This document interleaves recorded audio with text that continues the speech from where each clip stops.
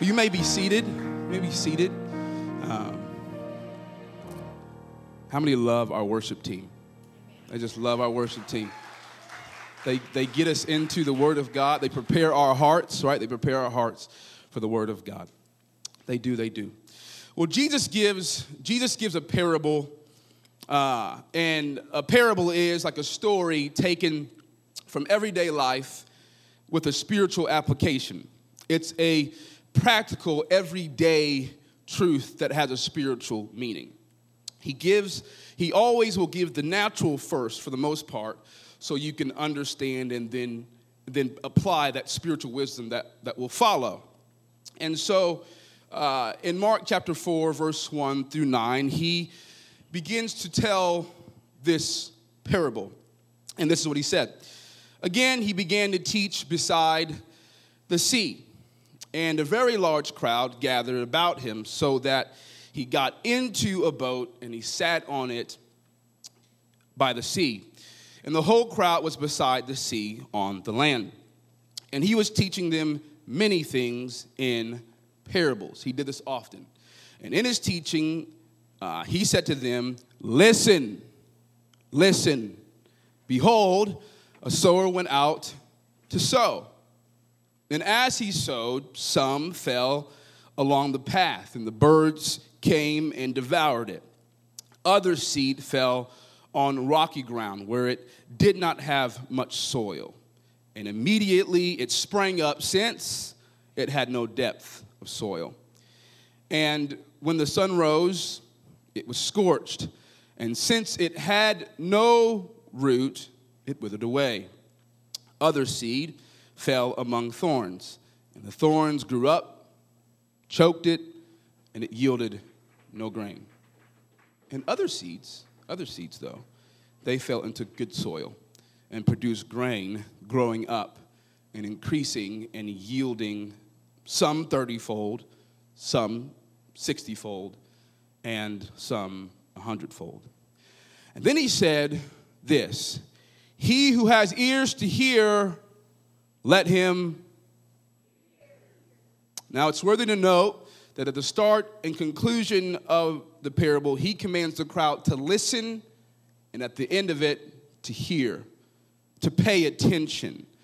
This parable is about dirt, seeds, and how you listen. I wonder if we can pray for just a moment, this specific thing, that God would open up our eyes and our ears to his word. Can we do that for a moment?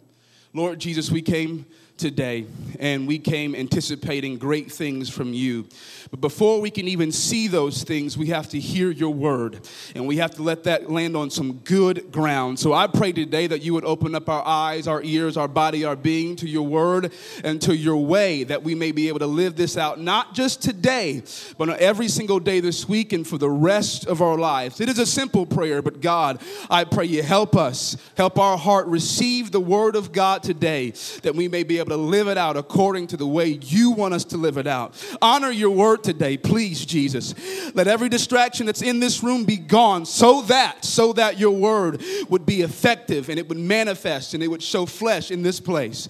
And we say all of these things in Jesus' name. Amen. Amen.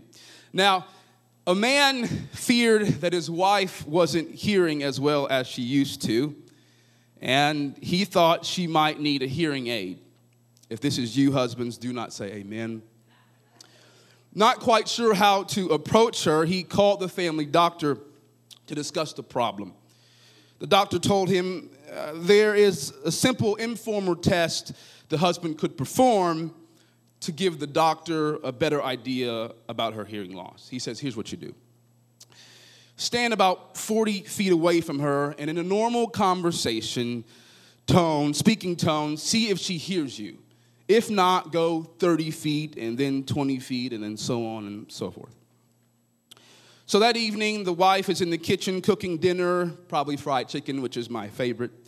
And he was in the den. He said to himself, I'm about 40 feet away. Let's see what happens. Then in a normal tone, he says, honey, what's for dinner? No response. So the husband moved just a little bit closer.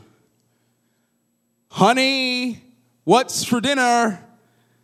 Still no response.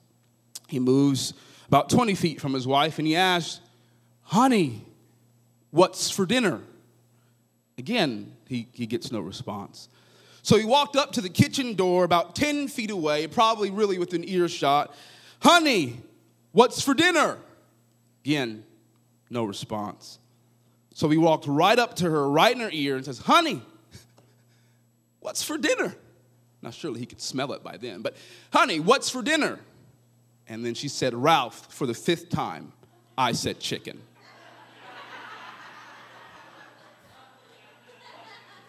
You see, our ability to hear matters, doesn't it? And it's incredibly crucial, for without it, we cannot listen and act on what we hear. I learned this from my daughter when she was young. She's about 2 years old, and we would tell her, we'd say, before Ezra was here, we would say to her, Layla, clean up your toys. She'd be about 2 years old. And we'd say, hey, I want you to go over there, clean up your toys, go in the room and clean up your toys. She's about 2 years old. Yes, we have high expectations. And so she's 2 years old, go clean up your room. And then we'd go do something else. We were washing dishes, we're getting ready to go. And she would go to her room, but she wouldn't be doing what we asked her to do. And best believe, discipline followed. But then we realized over time that Layla's tubes were not properly placed in her ear. So she could not hear certain tones. And so, yes, this dad had to go and apologize to Layla Rose Cole because she's now had 5 sets of tubes in her ear. And so you just have to ask Layla Rose Cole if it matters or not if you can hear. She'll tell you, if you can't hear, you can't follow. If you can't hear, you can't obey. Even at 5 years old, now 6, she can tell you that. We're going to play a game. Know this about me. I'm a teacher at heart, and so I just want to get every learner in the building to be a part. If you'll stand with me, get the blood flowing. We're an apostolic church, which means we get into apostolic aerobics. You know this. And so I just want to make sure we're good. So we're going to play the game. You've played it before. Simon says. Anyone know how to play? Anyone need any instructions? Okay, good. All right. Simon says, wave your left arm. Simon says, raise your right arm. Simon says, if you can, jump 1 time. Simon says, wave your wanus. That's your elbow. Simon says, touch your chair. Simon says, touch your hair. I want to rhyme. Simon says, turn around. All right, you got it. You may be seated. But Simon didn't say. You see how some of y'all did it there? Simon says you may be seated. You may be seated. You may be seated. This proves my point, doesn't it? We all struggle with listening and following through accurately, instinctively all the time, which is why the Bible is chock full of reminders to hear and to listen. Bless God. Oh my. To hear and to listen. And so, even right now, we're distracted by what's going on here, but I do need you to hear and listen, right? Need you to hear and listen. In Mark chapter 4, Jesus gives his disciples an earful of insight on 4 separate groups of dirt that tell us the reality of what happens, when we listen well or when we don't. Today I want to talk to you about the parable about the sower, the seed, and the soil. The sower, the seed, and the soil. In more than one account, Jesus is standing on a boat on the shore, most likely because a multitude, more than likely 100, if not thousands, were present. It would be to his advantage, really, to be seen at a level everyone could see and also to be heard, but more than likely to be heard. It probably provided really good acoustics and volume for what he spoke were seeds that would eventually grow. He needed to make sure that they heard it. So Mark chapter 4, verse 10 through 11, it reads, "And when he was alone," so Jesus had just got done telling this parable, and he had gotten alone. So when he was alone, those around him with the 12 asked him about the parables. They wanted to know what it meant. And he said to them, "To you has been given the secret of the kingdom of God. But for those outside, I speak to them in parables." So after he spoke to them, the disciples had a desire to understand the parable on a deeper level. They're looking for clarity. They're looking for understanding. They want to grasp the spiritual truth. If you can visualize their request, and sometimes ours, because let's just be honest, we don't always understand everything Jesus has to say. They are essentially asking Jesus either to show them the bridge or build a bridge that takes them from the natural thought to the spiritual one. They're wanting to explain himself further. Their desire is to go from one island, the island of parable, to an island of perspective, if you will. And with that, a new spiritual perspective. They have been left on this somewhat cliffhanger with hearts that were hungry. So here's a key principle that you have to understand. When we are hungry and humble, God gives us a harvest of spiritual wisdom. Say that again. When we're hungry and humble, plus, God gives us a harvest in spiritual wisdom. We know this because Jesus' character says, those that hunger and thirst after righteousness will be filled. They'll be filled. God will give them filled. Saved is good too. But what does Jesus mean by those outside and inside the kingdom? Now, I'm not going to lie to you. It's a puzzling statement. This puzzling statement from Jesus at the end of verse 12, which we just read, based on the context of what has happened just before, according to Mark's gospel, of what Jesus means as outsiders, he's talking about the Pharisees. Simply put, those on the outside refuse to hear or follow Jesus because their hearts are not right or ready to receive what Jesus has to say about his kingdom. Those on the inside refer to the disciples. These are the group that have responded positively to the kingdom and his word. Now, parables are understandable to them because their hearts are open. This is important to understand. In God's kingdom, that being Jesus on the throne, the condition of the heart determines the capacity for understanding. This is a kingdom principle. This is a kingdom principle.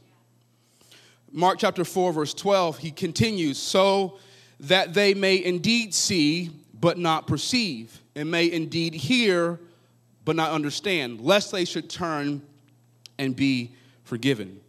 Jesus pulls from the prophet Isaiah to provide clarity. He's talking about a group of people whose heart was not right or ready to receive it. Paul uses this same concept on the same type of people when he is attempting to preach the gospel and convince others about Jesus. He's trying to compel them to follow. Now, Paul is the sower here in this context. We read it in Acts chapter 28. That's what it reads. When they had appointed a day for him, they came to him at his lodging in great numbers. He was getting ready to speak. And so from morning till evening, he expounded to them, testifying to the kingdom of God and trying to convince them about Jesus. This is what we do, right? We're trying to convince people about Jesus, both from the law of Moses and from the prophets. And the Bible says, and some were convinced by what he said, but others disbelieved. And disagreeing among themselves, they departed after Paul had made this one statement. The Holy Spirit was right in saying to your fathers through Isaiah the prophet, go to this people and say, you will indeed hear, but never understand. And you will indeed see, but you'll never perceive. For this people's heart has grown dull, and with their ears they can barely hear. And their eyes they have closed, lest they should see with their eyes and hear with their ears and understand with their heart and turn, and I would heal them. Before I go to that last verse, who turned off their ears? The people turned off their ears. Who closed their eyes? The people turned off their eyes. The Bible says in verse 28 then, therefore let it be known to you that this salvation of God has been sent to the Gentiles. They will listen. It's not that these outsiders are denied belief. It's simply that they are denied any further spiritual insight into the kingdom as long as unbelief continues. Jesus was also inviting the hearers, including us, to dig a little deeper to find the truth. For instance, Jesus talks to a group of Pharisees, and he says, go and learn what this means. It's in Matthew chapter 9, verse 13. It's not on the screen. But he says, go and learn what this means. I desire mercy and not sacrifice. For I did not call the righteous, but the sinners. He's offering the hearers to search deeper with the words he has spoken. But again, if it's met with hunger and humility, it will organically, pun intended, produce a harvest. Then we go to Mark chapter 4, verse 13. And he said to them, do you not understand this parable? This next verse right here is what clinches it. How then will you understand all the parables? Jesus makes a statement quite direct about this particular parable. I wouldn't consider it a hierarchy of parables, if you will, but a statement that tells that this parable is foundational to understanding the rest of the parables. He's saying if you can't understand this one, it's going to be really difficult to hear and near impossible to grasp the others. Consider this parable, or better yet, the practice and application of this parable.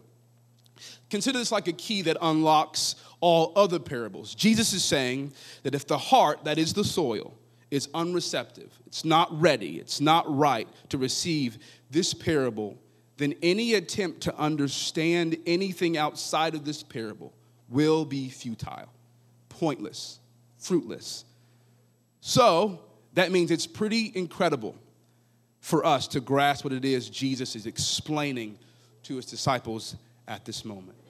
So he begins in Mark chapter 4, verse 14. He's pretty simple. The sower sows the word. The sower sows the word. The seed that the sower sows is the word. Now, imagine the incredible might and promise packed into a single seed. Picture that teensy, wincy dot, like something out of Horton Hears a Who by Dr. Seuss. That incy, bigsy seed holds within it a master plan for a whole plant or tree. From its roots to its trunk to branches to leaves, blossoms, and even delicious fruits. And the science that goes along with it, all cleverly stashed away inside that small seed. The blueprints of everything that seed will represent, give, and produce. Just all you have to do is add some dirt, some water, and some sunshine, and voila, you've got something pretty miraculous.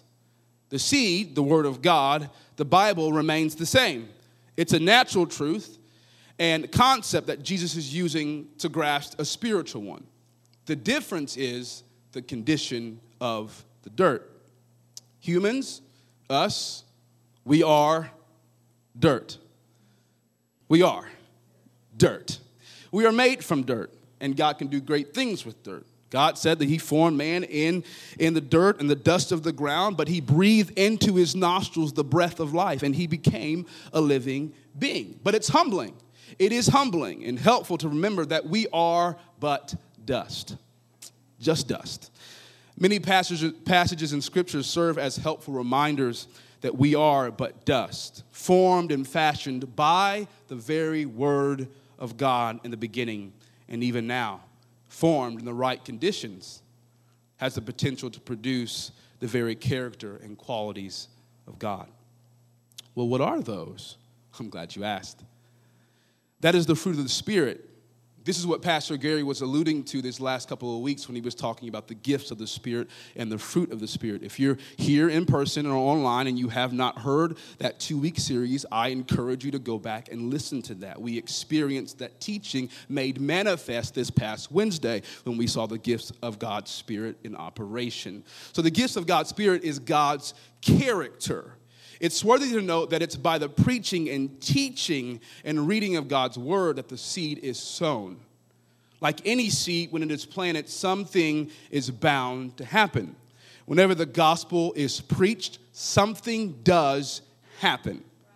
Something does happen. There is no neutral response to the gospel or the word preached. The parable puts everyone in a category. It puts everyone in a group. And yes, everyone in this room is in a group. It takes away all ambiguity. It shies away from being vague. You can't leave listening to this parable tonight with uncertainty, not knowing which group you fall in or what category you fall under. And he begins the first category in Mark chapter 4, verse 15. And he says, "These are the ones along the path where the word is sown. When they hear, Satan immediately comes and takes away the word that is sown in them." This is group number one. We might call this the hard-hearted group. This dirt is just hard. It's on the wayside, a place where people walked on all the time and beat it down into a path or road. It's hard hearts and closed ears. Satan just picks them off. This group of individuals drive into church, smile when they're greeted at the door, shake a few hands, dress prim and proper, and plop down on a church pew. Hear the word of God preached passionately, directly, clearly, and soaked with anointing and power, with signs even to follow. But after the word has been spoken, that's more than likely the last time they will mull it over in their mind. This group has no desire to meditate and chew on the contents of the word of God spoken over them. The psalmist shares what it looks like when you do, which compares to group 4, which we'll get to shortly. But the psalmist holds up a mirror to this group by sharing what it looks like when a group of people actually meditate on the word of God. They chew it up as food for thought, and then the thought gets caught in the heart, and eventually the thought becomes a way of life that becomes produced over time. It's found in Psalms chapter 1, verse 2. The Bible says about this man or woman, "But their delight is in the law of the Lord. And on his law, they meditate, they think about it, they chew it up, they try to gain more understanding day and night." The Bible says that he relates this person to a tree. It's like a tree planted by streams of water that yields its fruit in its season, and its leaf does not wither. In all that they do, they prosper. The wicked are not so, but are like the chaff that the wind drives away. See, group 1, they have no root, so nothing keeps them. Now, is this group that has a hardened heart and closed ears, are they evil? Are they wicked? It sounds harsh, doesn't it? The answer to that question depends on how you view the entirety of Scripture. Often when another group called the Israelites or the children of Israel in the Old Testament refused to listen, God's emotions were never that of glee and excitement. No one's is. Everyone wants to be listened to. Everyone wants to be heard. Rather, he was more than disappointed, but angry that they would not hear and obey what he had to say. We can make this assumption about this group. This seed doesn't land well, if at all. It doesn't go deep-rooted in their hearts. In fact, if you can visualize when the seed hits the soil, that is their heart. It literally lands on the surface. It never enters the doorway of their heart. It doesn't penetrate. The sheep-herding prophet Hosea speaks to this behavior of a hard heart toward God and how He speaks of how uncomfortable and how hard it is for someone in this group to change their behavior and be moved again by the word of God. It's found in Hosea chapter 10, verse 12. It says, "Sow for yourselves righteousness, reap steadfast love. Break up your fallow ground." Fallow ground simply means it's ground that's been unplowed. It's ground that hasn't been stirred. It's ground that hasn't been moved for a while. He's saying, you're going to have to stir that up. You're going to have to till that up a little bit. "For it is time to seek the Lord, that he may come and rain righteousness upon you." Group one, we should understand that Satan does not want the word of God deep rooted in our heart. The Bible says, like a bird, he snatches the seed before it ever takes root and has real significant impact on their life. This is the preferred result, though he can work with other groups, and he does. This is the first welcome scenario. He wants to make sure that God's word never has a chance to form and become fruitful in this group's life. This group does not listen well. When the word of God is sown, when the living word is spoken over them, they might even throw stones. Just asked Stephen, a disciple chosen by the apostles to do the ministry of the gospel. After he finished preaching and attempting to sow seed to those listening to him, share the gospel. It's found in Acts chapter 7 and verse 54. Now, when they heard these things, they were enraged, and they ground their teeth at him. But he, thank God, full of the Holy Spirit, gazed into heaven and saw the glory of God and Jesus standing at the right hand of God. And he said, "Behold, I see the heavens opened and the Son of Man standing at the right hand of God." But they cried out with a loud voice and stopped their ears. They chose. I'm not listening anymore. I don't want to hear anymore. And rushed together at him. Then they cast him out of the city and stoned him. And the witnesses laid down their garments at the feet of a young man named Saul.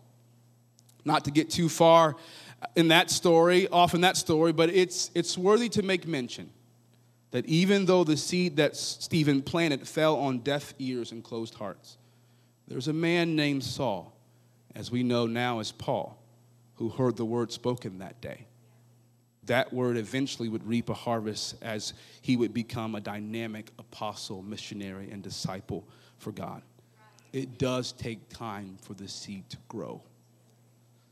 Jesus goes on to share another group of soil. We can call this group the shallow group. It's found in Mark chapter 4, verse 16 as we continue to go down.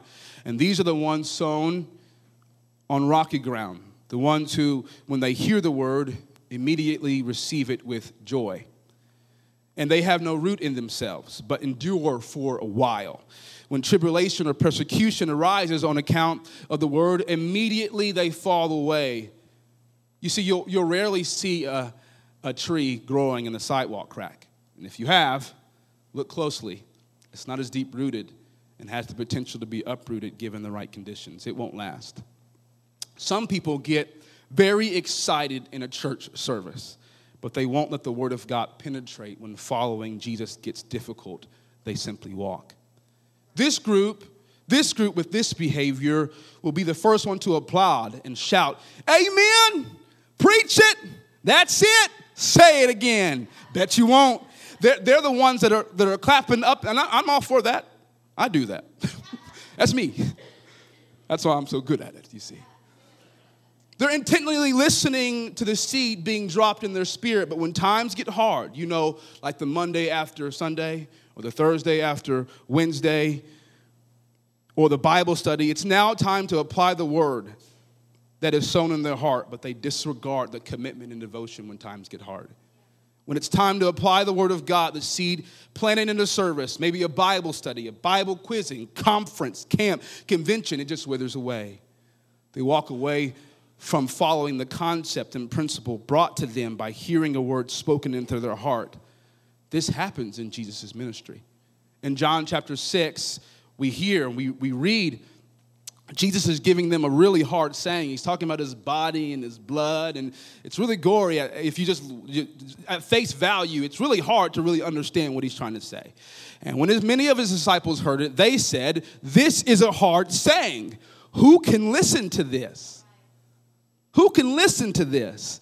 And then in verse 63, it says, "It is the Spirit who gives life. The flesh is no help at all. The words that I have spoken to you are spirit and life." And then after he had said all those things, many of his disciples turned back and no longer walked with him. Following Jesus is synonymous with following his word. They go together. People left that day because the commitment got too hard. This group of Christians have very little root in themselves. Their root might be their parents, their friends, or even their pastor. Or they'll lean on an atmosphere created in a thriving apostolic church called Refuge to be their anchor. And I don't mean to be rude. I simply mean to be clear. We might call this the COVID group. This group is only rooted if the church doors are open, the band is playing in the right key, the preacher's mic doesn't feed back too much, and the words on the screen are timed perfectly to follow along. Charles Spurgeon said this about this group: "Then there are many more whose religion must be sustained by enthusiastic surroundings.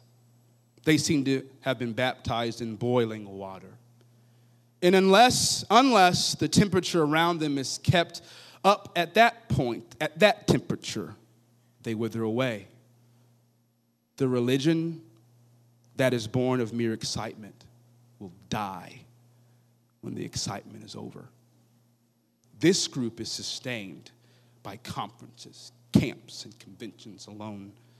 But the word never dies deep enough for them to flesh out the word of God for themselves, to produce fruit that mirror Christ. In the beginning was the Word, and the Word was with God, and the Word was God.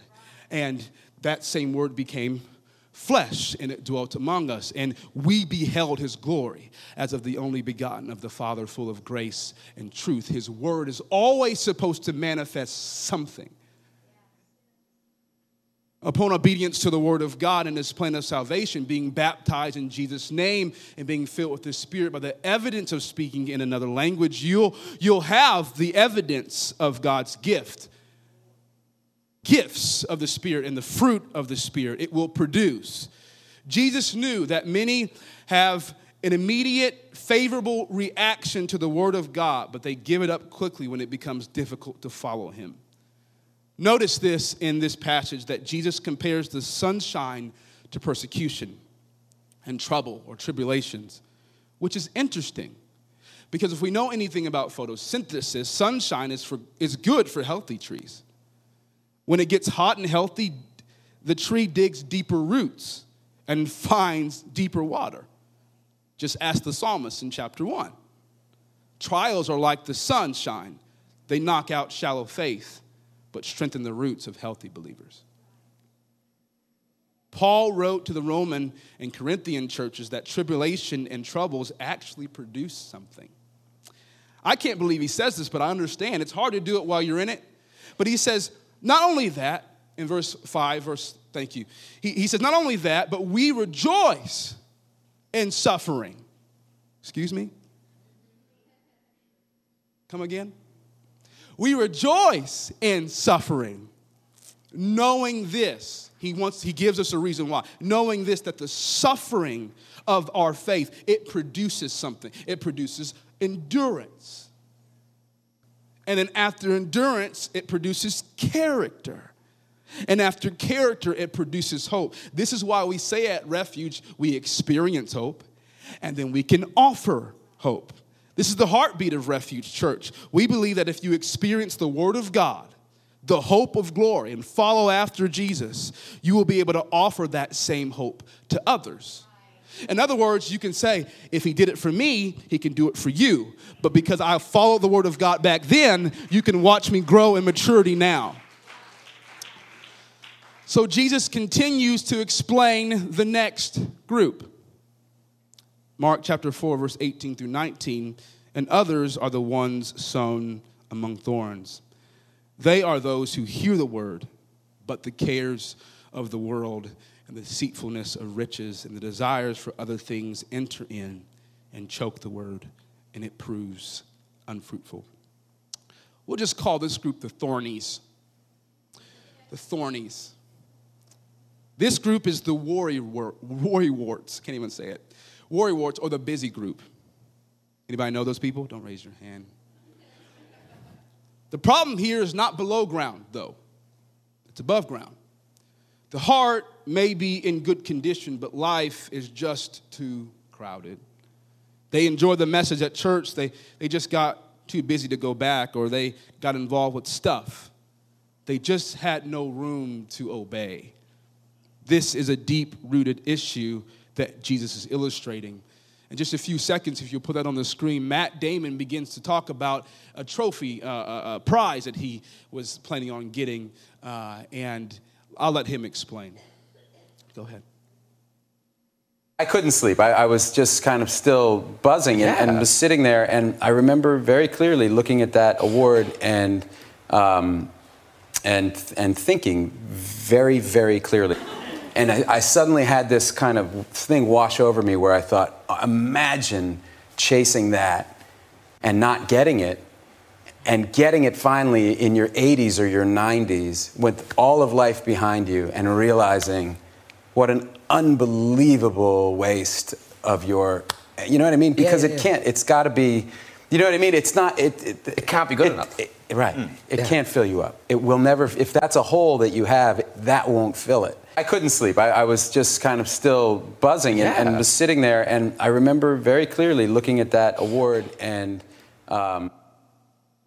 so even someone like Matt Damon, who has done so many things, realizes that stuff just will not satisfy. The thorns are the worries, wealth, and plain desire of other stuff. Not sin, just stuff. You see, the word of God grows there, but so does everything else. And at the same speed and same volume.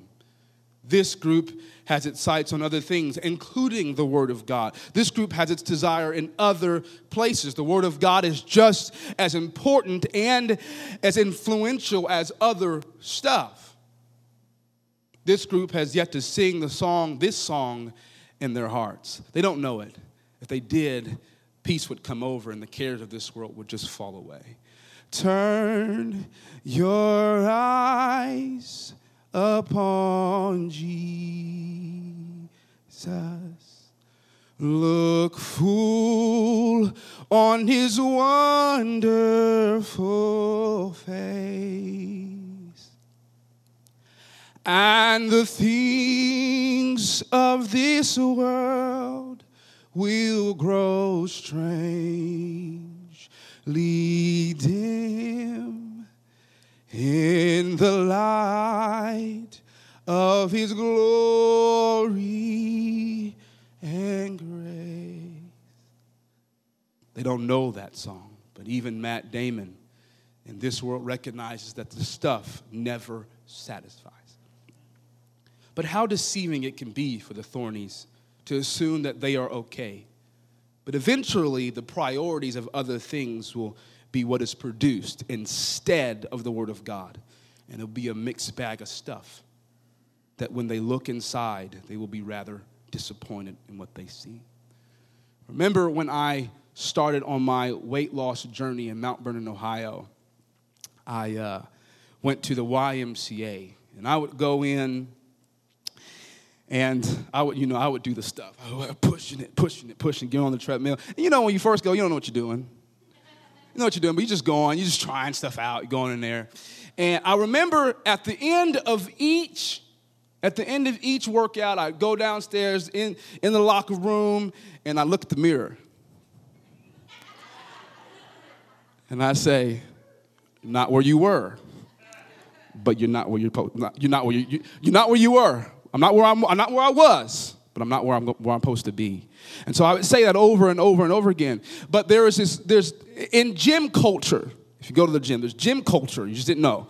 But most people go at the same time.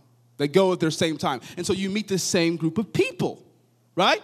Meet the same group of people. And so my time was like 4:30, 4:45 when the gym opened up. And these were the dedicated people, right? Coming up, I'm coming up. They're just wiping off the sleep off their eyes. They're just, they're getting it. But I had been in Mount Vernon, and I had been at this gym for 2 or 3 years. And I remember that as I was, working out and being consistent, I was doing everything I was supposed to do. I would go into the gym, and I was seeing, gradual change. But then I'd see people that's been there every day, and they look the same. They look the exact same way that I saw them 3 years ago. But then they'd ask me, they'd say, man, what are you doing? What are you doing? I said, I'm doing the same thing you're doing. I'm here every single day.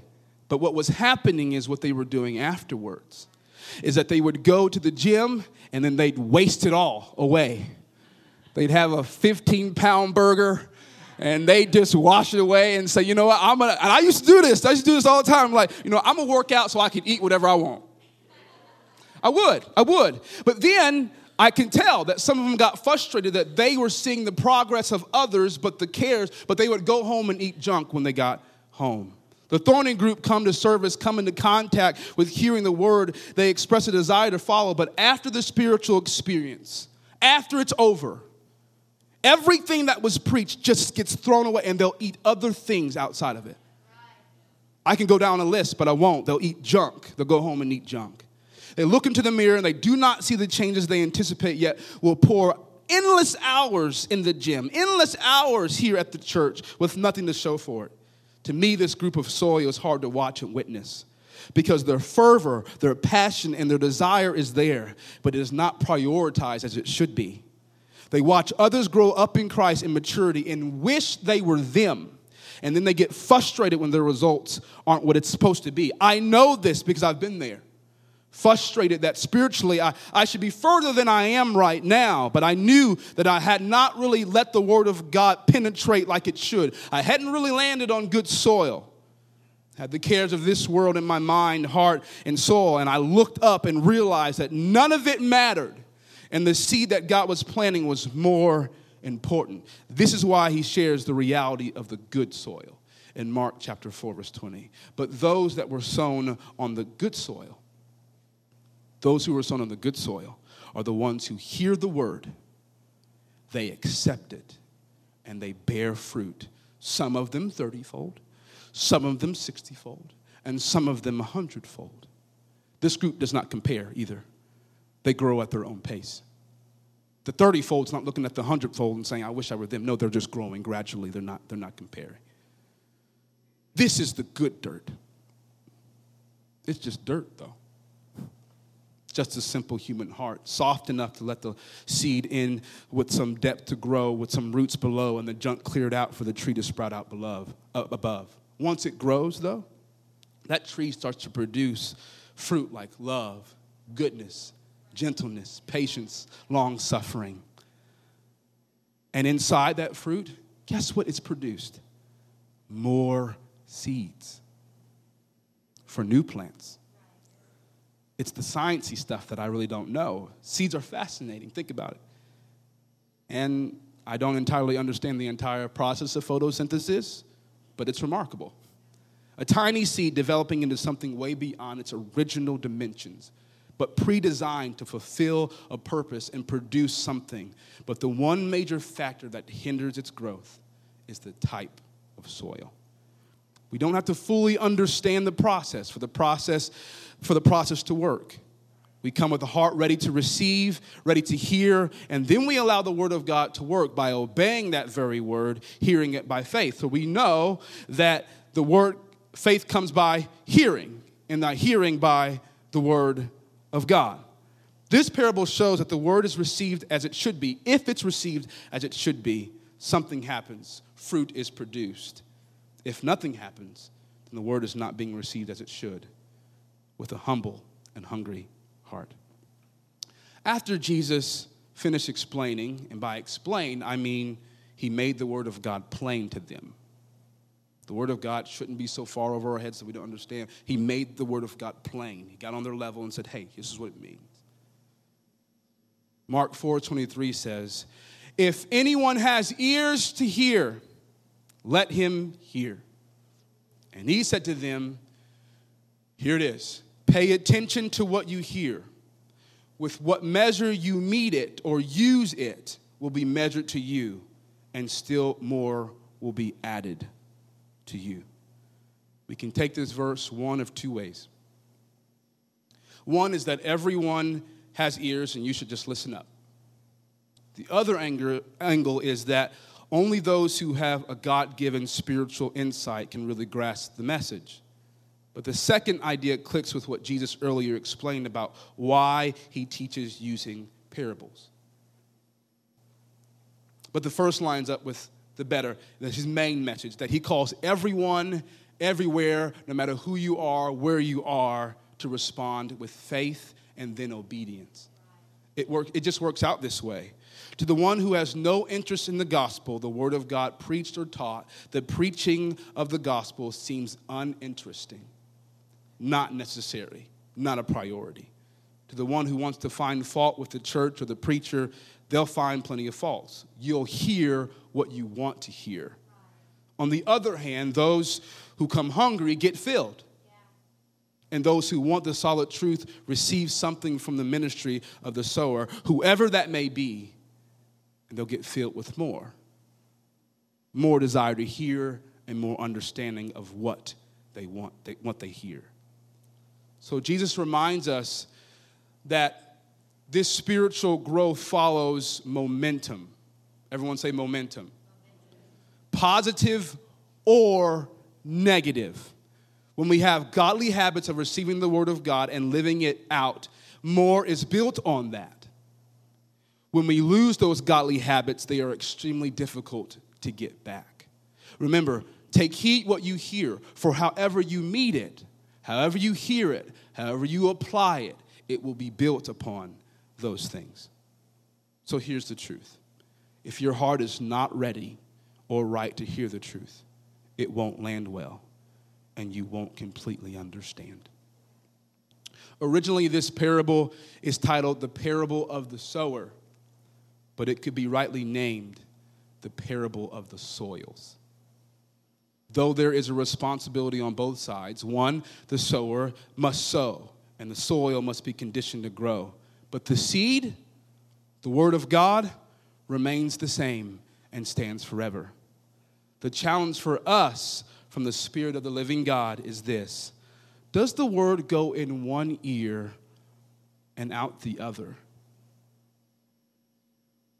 Does the word of God get drowned out by the circumstances of our lives?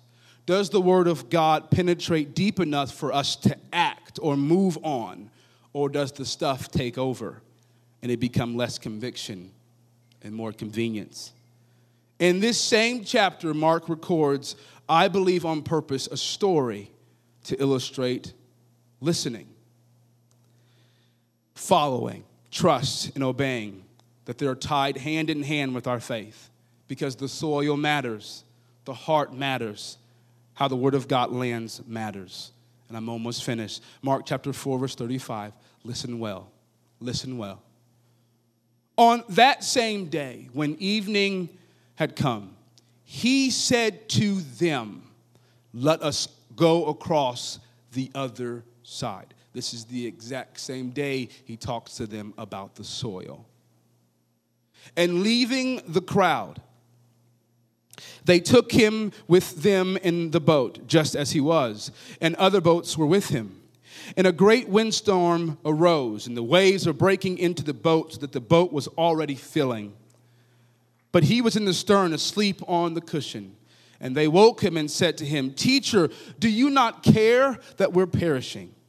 And he awoke and rebuked the wind and said to the sea, Peace, be still. And the wind ceased, and there was a great calm. He said to them, Why are you so afraid? Have you still no faith? And they were filled with great fear and said to one another, Who then is this, that even the winds and the seas obey him? Jesus told them, we are going to pass over to the other side. But did the disciples hear? I believe this is why Jesus says, "O you of little faith," because faith does come by hearing, and hearing by the word of God.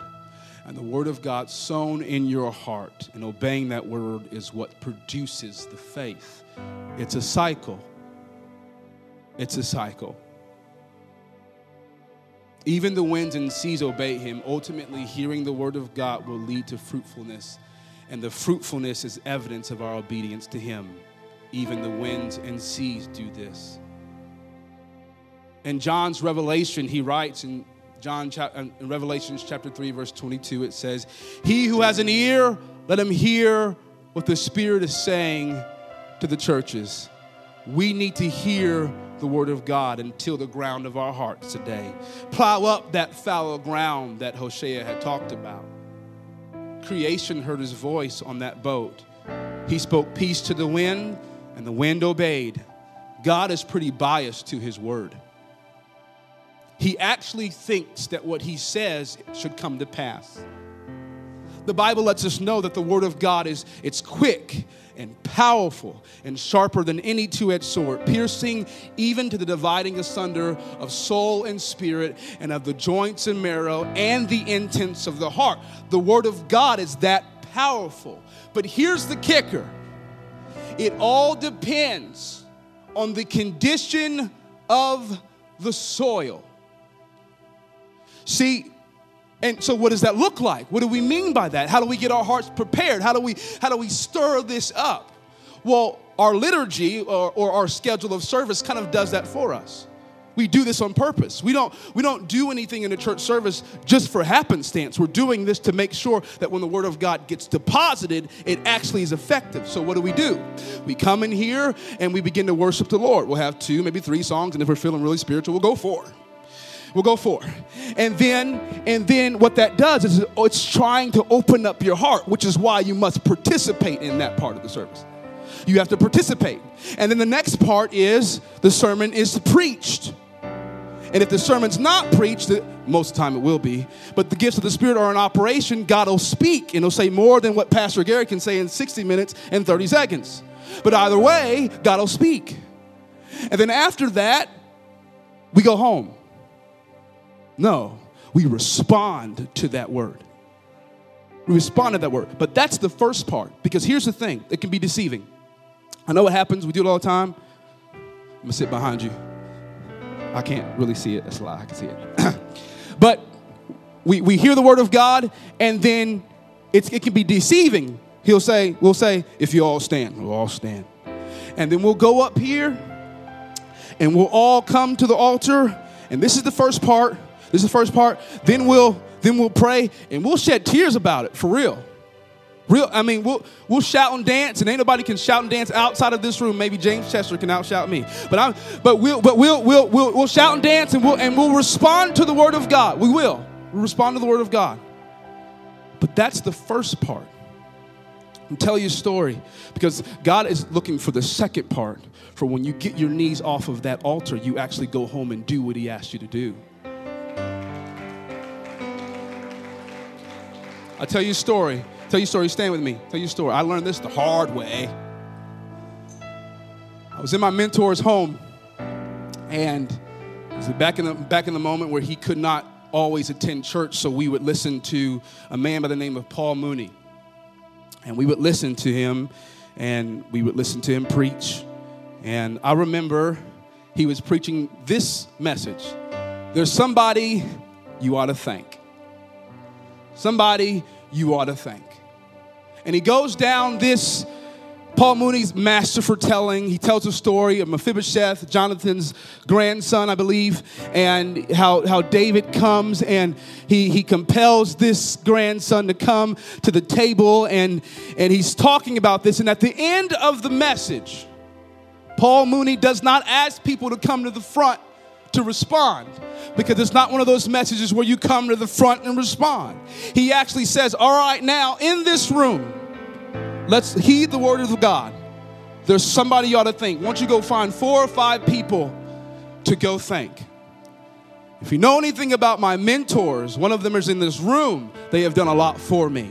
And even up to that point, they had done a lot for me. And so he closed the laptop, and I thought, yeah, I felt like that was good. That was a good word. Great word. And we started talking. Everything was good. But there was a silent moment on purpose. They were doing it on purpose. And then I left. The next time I came in, you know what he said to me? Brother Gavin, do you think you hear from God? Do you think you know his voice? I said, well, yes, sir, I do. He says, no, you don't.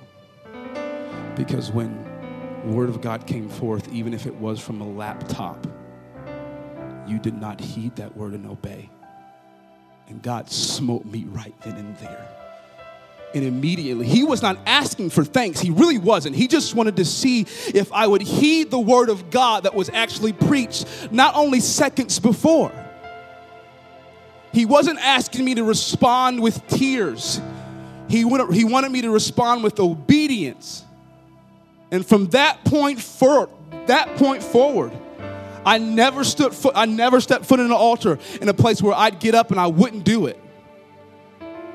So God has given us plenty of words here at Refuge, plenty of promises here at Refuge. But you know what he's waiting for? For us to step into it. But he won't let us step into it. You hear me? He will not let you step into it until your heart is ready. You know what he told me? He will not till the ground for you. That is only something you can do. So just like one minister came in here and told us before, what is it going to take to move you?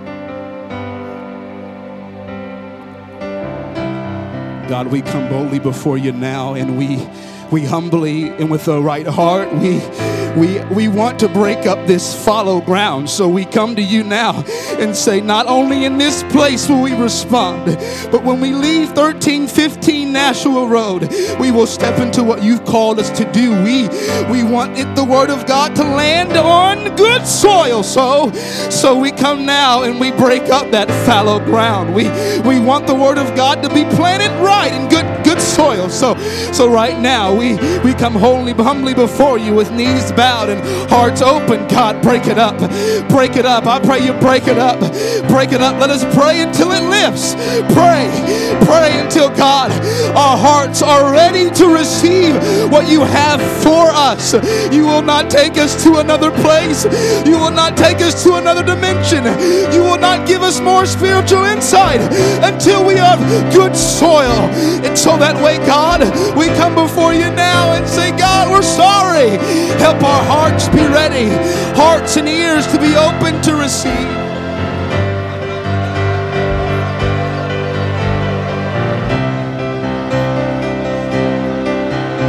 God, please honor your word as the word of God has been deposited on good soil today.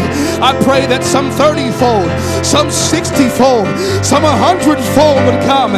Today, God, and as seasons would come, I pray maturity would come. And as maturity would come, you can trust us with more. You can trust us with a bigger harvest. You can trust us with more disciples. You can trust us, but God, help us plow the ground.